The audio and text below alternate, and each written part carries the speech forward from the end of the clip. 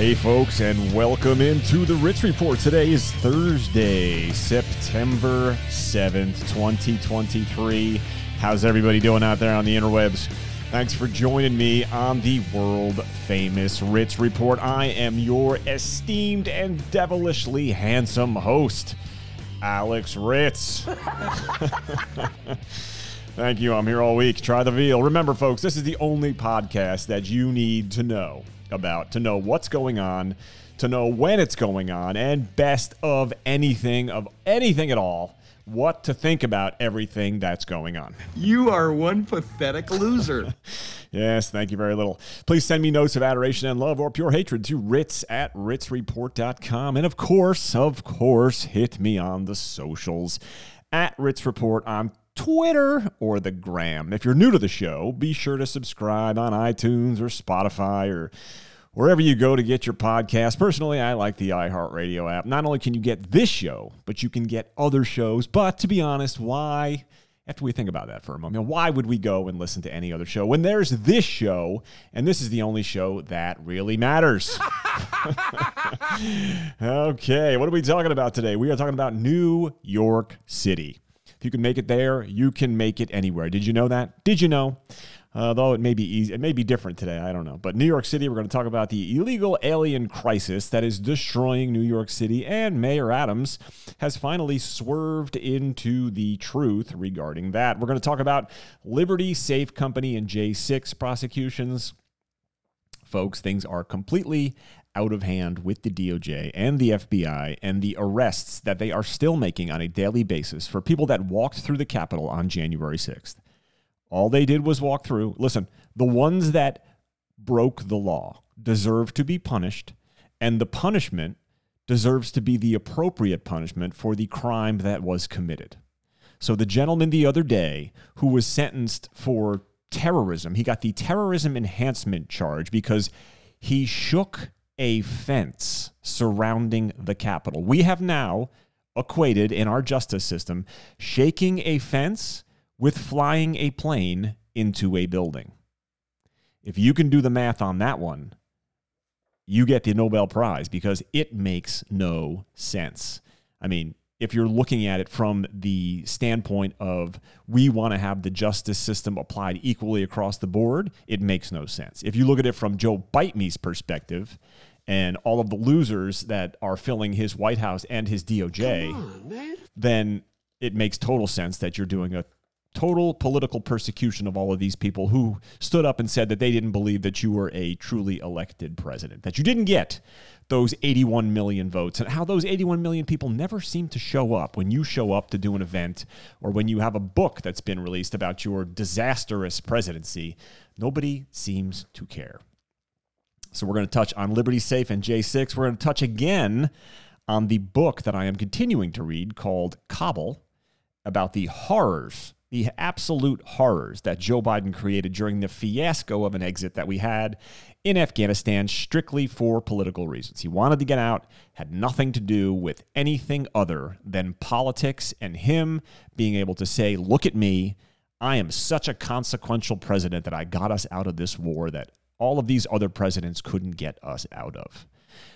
Joe's problem is that he believes he's a consequential president because he's doing great things. But the truth is, he's a consequential president because he's a loser. I got hairy legs that turn blonde in the sun. Commander-in-Chief. And the kids used to come up and reach in the pool and rub my leg down so it was straight, and then watch the hair come back up again. Right. They'd look at it. So I learned about roaches. I learned about kids jumping on my lap. And I've loved kids jumping on my lap. Loser. So we're going to talk about some of the topics in Kabul if we get to that. Also, Hulk Hogan and drinking. And the reason that this story crossed my desk was because I got an email. Here it is, email from one of my great listeners. He writes, Ritz, this is Steve. He says, you mentioned that your mom died when you were in the 8th grade. Sorry to be a downer here, folks. I lost a parent of cancer when I was a kid. How did your mom pass? And this is, like I said, Steve. Steve, thanks for the question. This is kind of a downer question, but it got me thinking about a piece that I saw in the Post, and that was this Hulk Hogan piece that we're going to talk about here, because Hulk Hogan talks about giving up alcohol in this piece and how he's much better now for it. He gave it up at the beginning of January as a New Year's Eve thing. He figured he would stop and take a break from drinking. He'd been drinking for years and years and years. He's 70 now. For those of you who don't know, Hall of Famer Hulk Hogan was a big pro wrestling star back in the 90s. He also did a bit of acting. I think he was in Rocky 2 or 3, I forget which one, but he had a scene there with Sylvester Stallone. Hey, how you doing? So he gave up drinking in January, and he says that it completely changed his life. And the reason that I think of this, because my mother actually had a stroke and died. She was severely overweight. She was an alcoholic. Alcoholism runs on that side of the family, my mom's side. A lot of the folks in that side of the family were alcoholics. And I actually have a sibling who struggles with alcohol problems. And I myself have had moments in my life where I drink too much. So I think it's important to just recognize that alcohol is a dangerous, it's a poison essentially for your body. It really is a poison. I mean, looking at what it has done to my brother makes me tremendously sad. I'm 52. He's 3 years older than me. He looks like he's 75 or 80. He has organs in his body that are failing. He has things that are happening to him that are truly horrific. And addiction is a disease. I understand that. And it's hard to really appreciate a disease unless you suffer from it yourself. But giving up drinking for anybody who drinks less or doesn't drink at all, I've never heard anybody complain about the fact that they're drinking less. And I know when my kids were young, I sort of just got into, luckily for me, I don't have that addictive gene, but I get into like a routine. So I would, 6:30 at night or whatever, I'll have a beer, and it would just turn into like a routine. So for me, the biggest problem is, okay, I need to replace this habit that I have that's no good for me, that's going to kill me if I do it too much. I need to replace that habit with another habit. And generally, I like to find things, either I'll go to the gym or I'll read a book, but I have to change the habits and the way that I'm living my life during that time of the day so I don't partake in alcohol. So that's how my mom died. She had a stroke as a result of being severely overweight because of alcohol addiction. Thanks for the email, Steve. So what are we going to start with today? Let's look. We are going to start with, how about we start with New York City?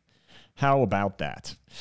So the mayor of New York City is now saying that the illegal alien crisis is literally destroying the city. I'm not sure how we got here, right? We were all told, all of these people that were coming here illegally to the United States, we were told by these liberals, whether they be in New York or in Washington, D.C. or Nancy Pelosi, we were told that these people are gifts when Mayor Adams, from June of 2001, when Mayor Adams was still running for mayor, there were debates that were going on between all the Looney Tunes that were looking to be the new mayor of New York City.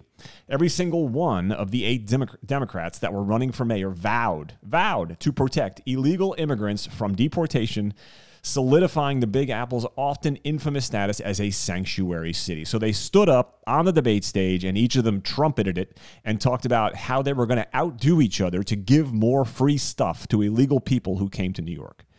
And now Eric Adams is crying.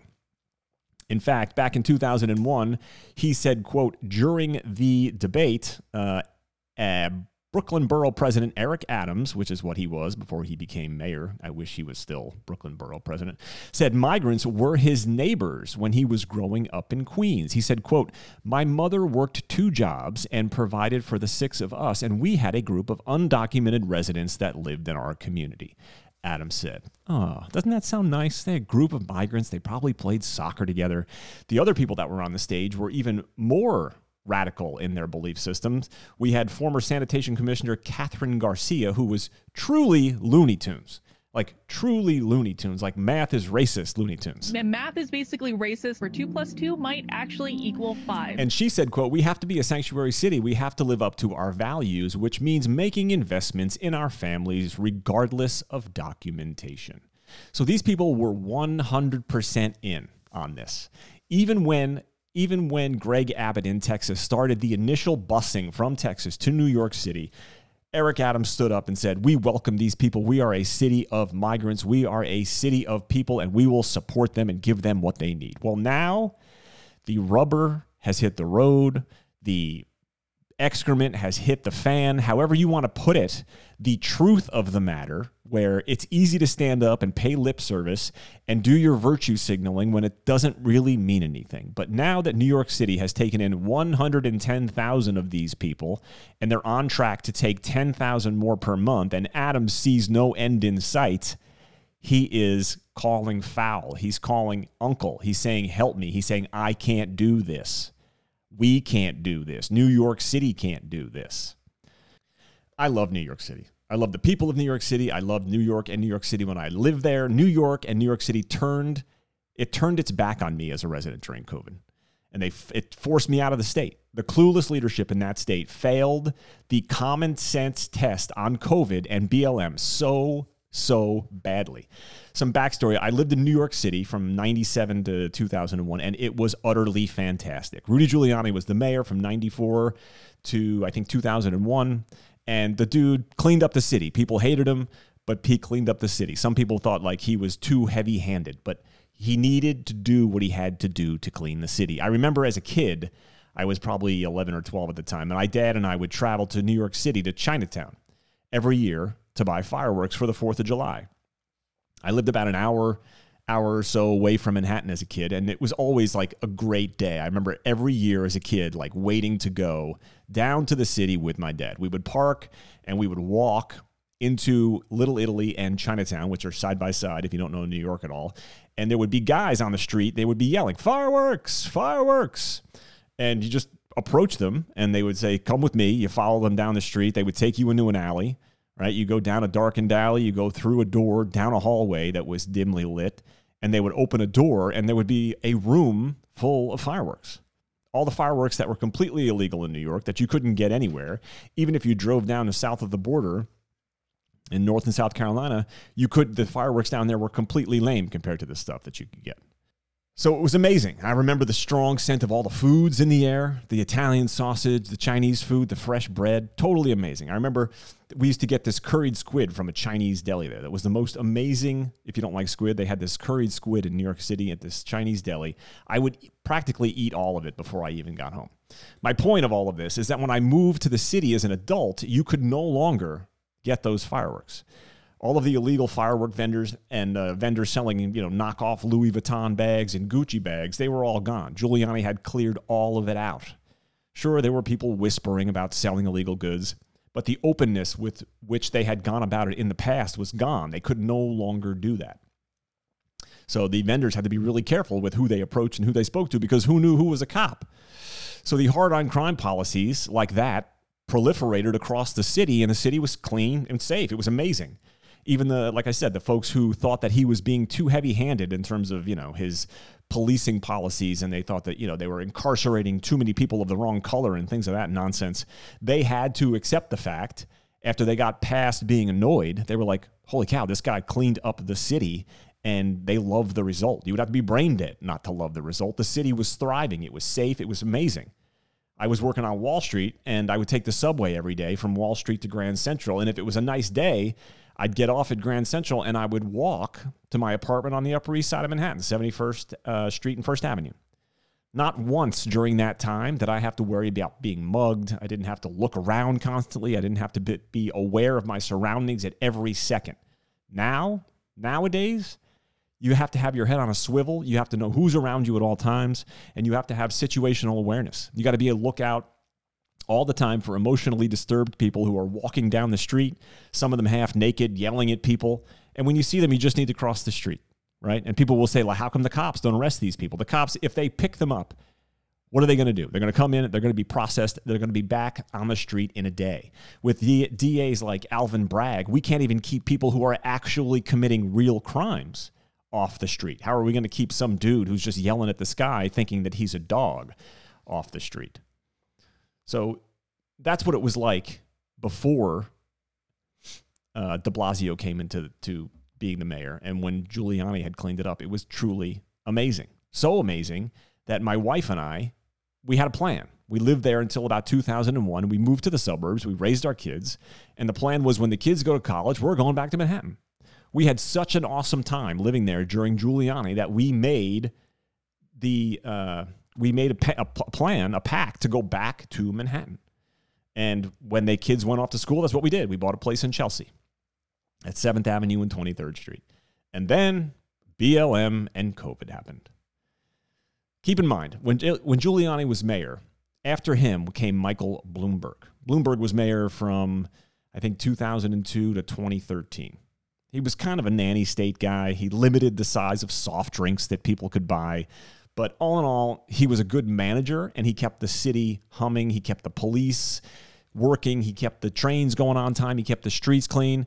As a manager, Bloomberg was good, top notch. Then came Bill de Blasio, whose real name, by the way, is Warren Wilhelm. Warren Wilhelm. Loser. Knowing that he would never get elected in New York with a name like Warren Wilhelm, he changed his name to Bill de Blasio. Bill, married to a black lesbian, and he's a weed smoker. He smokes weed every day. Not that I'm against weed smoking, but if you're the mayor, you probably need to be sharp, and I would prefer if you didn't partake in drugs if you're serving the general public. So he would smoke weed every day. He wouldn't show up for work as mayor until 10, 11 o'clock. Needless to say, New York City was in serious trouble. And this clueless loser served as mayor from 2014 to 2021. And right at the end of his mayoralty, we had COVID and we had BLM. He proceeded to lock down the city, institute vaccine passports for everything except food shopping. De Blasio had done a really poor job as mayor. But New York City was in such a good place when he took over. Bloomberg and Giuliani had done such a good job that it took him years to destroy it. Years.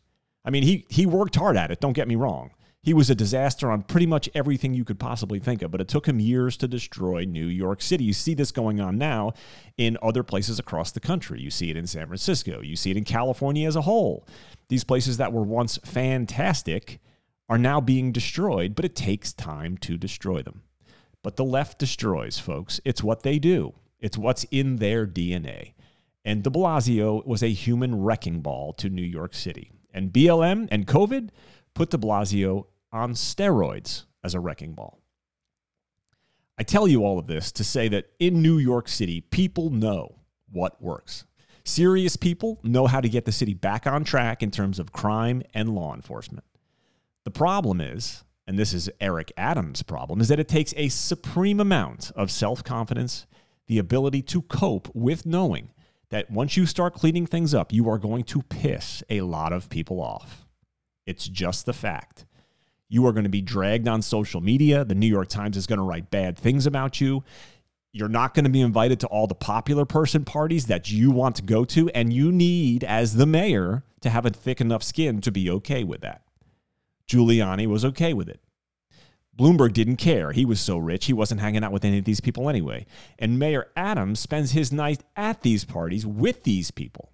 They just see him as a useful tool to get whatever it is that they need. They think he's a fool. They would throw him overboard in a second if he doesn't do what they want him to do. And this leads me to the soundbite of Mayor Adams talking about the destruction of New York City under the illegal migrants. Let's take a listen to Eric Adams as he laments what was so obvious for years. I mean, you could see it coming like a freight train down the tracks directly at you. And he's just now figured it out. We turned this city around in 20 months. And then what happened?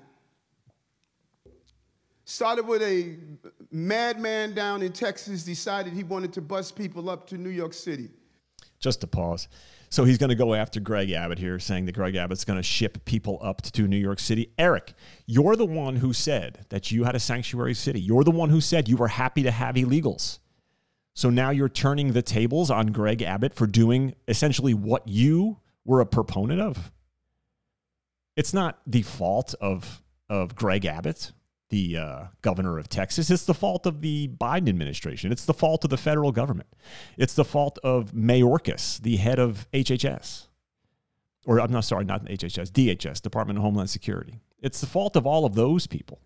But the problem is, and you swerve into it here, is that this is intentional. Let's listen to the rest. 110,000 migrants. We have to feed, clothe, house, educate the children, wash their laundry sheets, give them everything they need, health care. And this team here, we stated, let's do everything possible before we have to push it out into neighborhoods and communities. He finally sounds alive, folks, doesn't he? He finally sounds like it's gotten his attention. The fact that New York City is going to owe $12 billion with a B because of all of this illegal immigration. He's finally figured out that the bill comes due, right? When he was growing up and what he said during the debates, how he had this family that they used to eat with and they would hang out together. There was like 6 of them. Well, Eric, that 6 has gone to 110,000. And now the rubber has met the road and the money is running out and people are fleeing the city. And what are you going to do about it? Because you're the guy in charge. You wanted the job. You're the head man. You keep turning to Washington, D.C. and the Biden administration. You're looking to the arsonist to help you put out the fire that they created. Month after month, I stood up and I said, this is going to come to a neighborhood near you. Well, we're here. We're here. We're getting no support on this national crisis, and we're receiving no support. And let me tell you something, New Yorkers. Never in my life have I had a problem that I did not see an ending to. I don't see an ending to this. I don't see an ending to this. This issue will destroy New York City. There it is. There it is. It's going to destroy New York City. And he swerves into the answer there. He says, I don't see an end to this. The reason you don't see an end to this, Eric, is because there is no end. This is what the people in the White House, this is what the people in charge of the federal government, this is what they want to happen. This is not an accident. We're 3 years in. If this was an accident, you could have course corrected a while back. Obviously, they don't want to course correct, and not only do they not want to course correct, they lie to the American people every single day about what's actually happening on the border.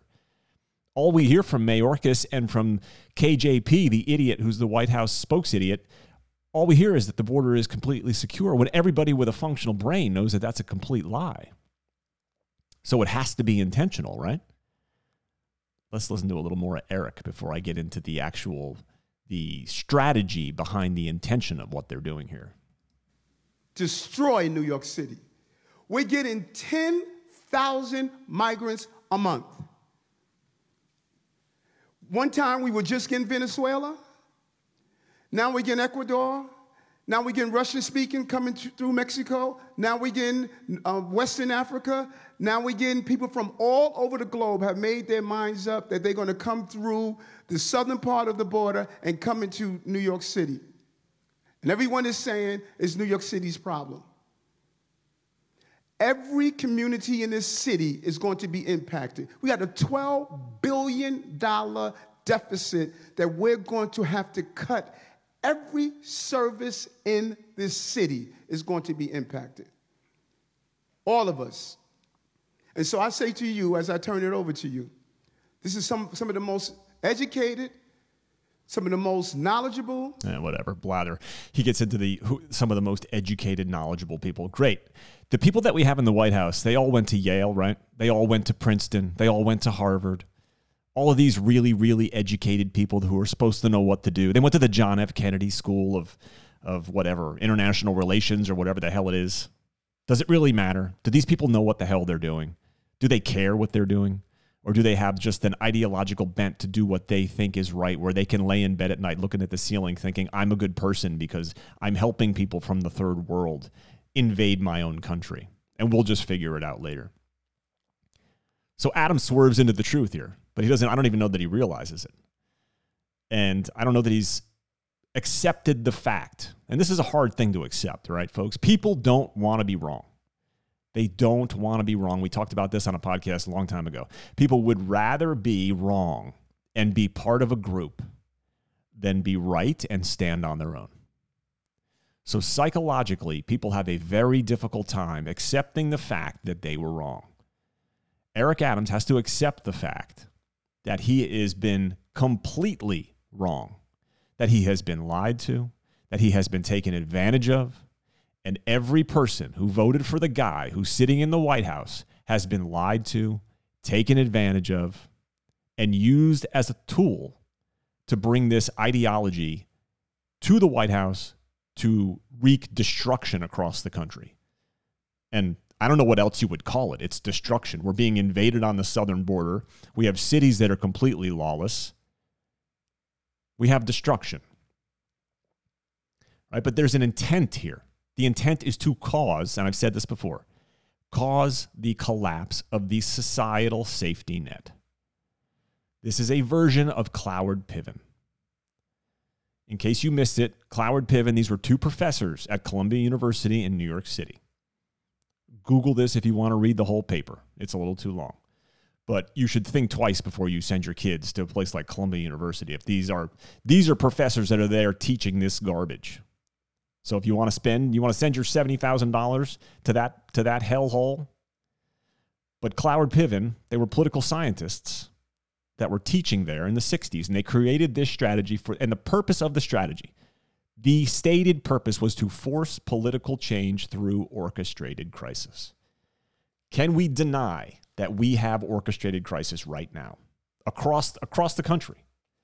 Not only can you see it in terms of illegal immigration, not only can you see it in terms of crime, you can feel it, folks, right? You can feel the energy in the country. It's chaos. It's orchestrated chaos. It's orchestrated crisis. Everything is a crisis. All of the crises are created by those who are sitting at 1600 Pennsylvania Avenue. The Svengali is there behind the curtain. So all the crises are being created there, and they're being essentially pushed out across the land, whether it be, the illegal immigration, the crime, turning people against one another, vaccinated against unvaccinated. Now we're going back to masks.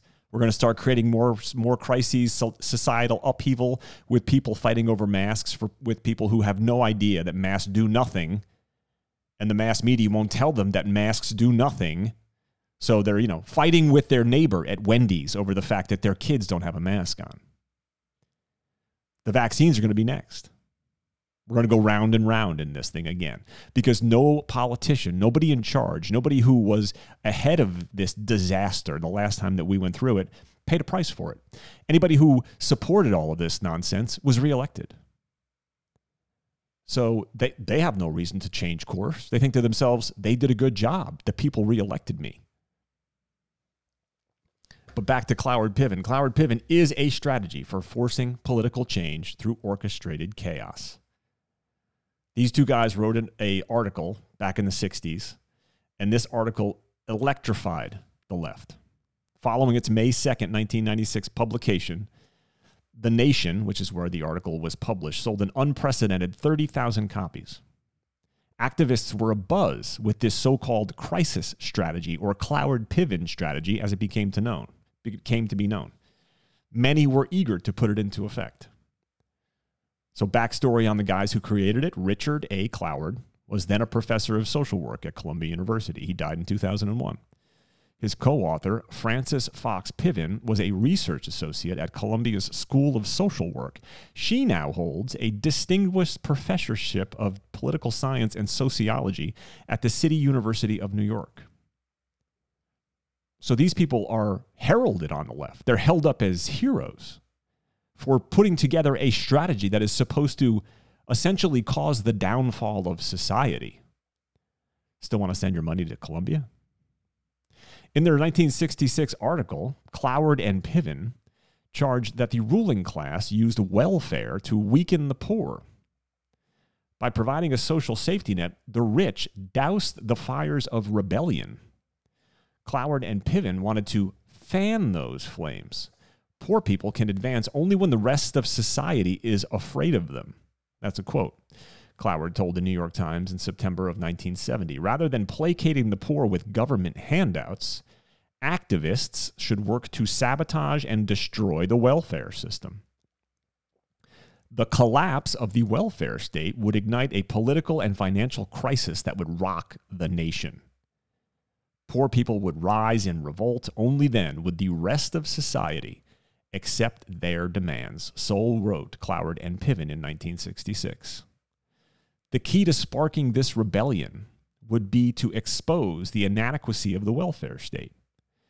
Cloward Piven proposed to do in a classic Alinsky fashion by forcing welfare bureaucrats to live up to their own book of rules. And that is exactly what we are watching in New York City.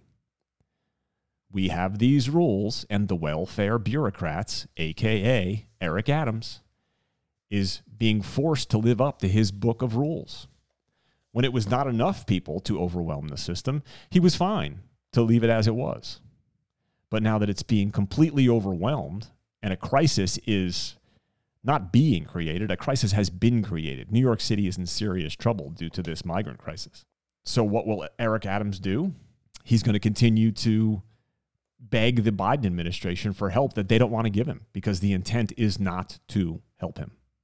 And again, he has to admit himself. He can't be blaming Governor Abbott for the issues that he's now seeing in New York City. He has to blame Biden directly, and he has to blame Mayorkas directly. And he has to say, we made a mistake in putting these people into office. We made a mistake voting for these people. I voted for a guy who is intentionally creating chaos, turning citizen against citizen, and actively working to support illegal immigrations over American citizens. I mean, that's obvious that that's happening.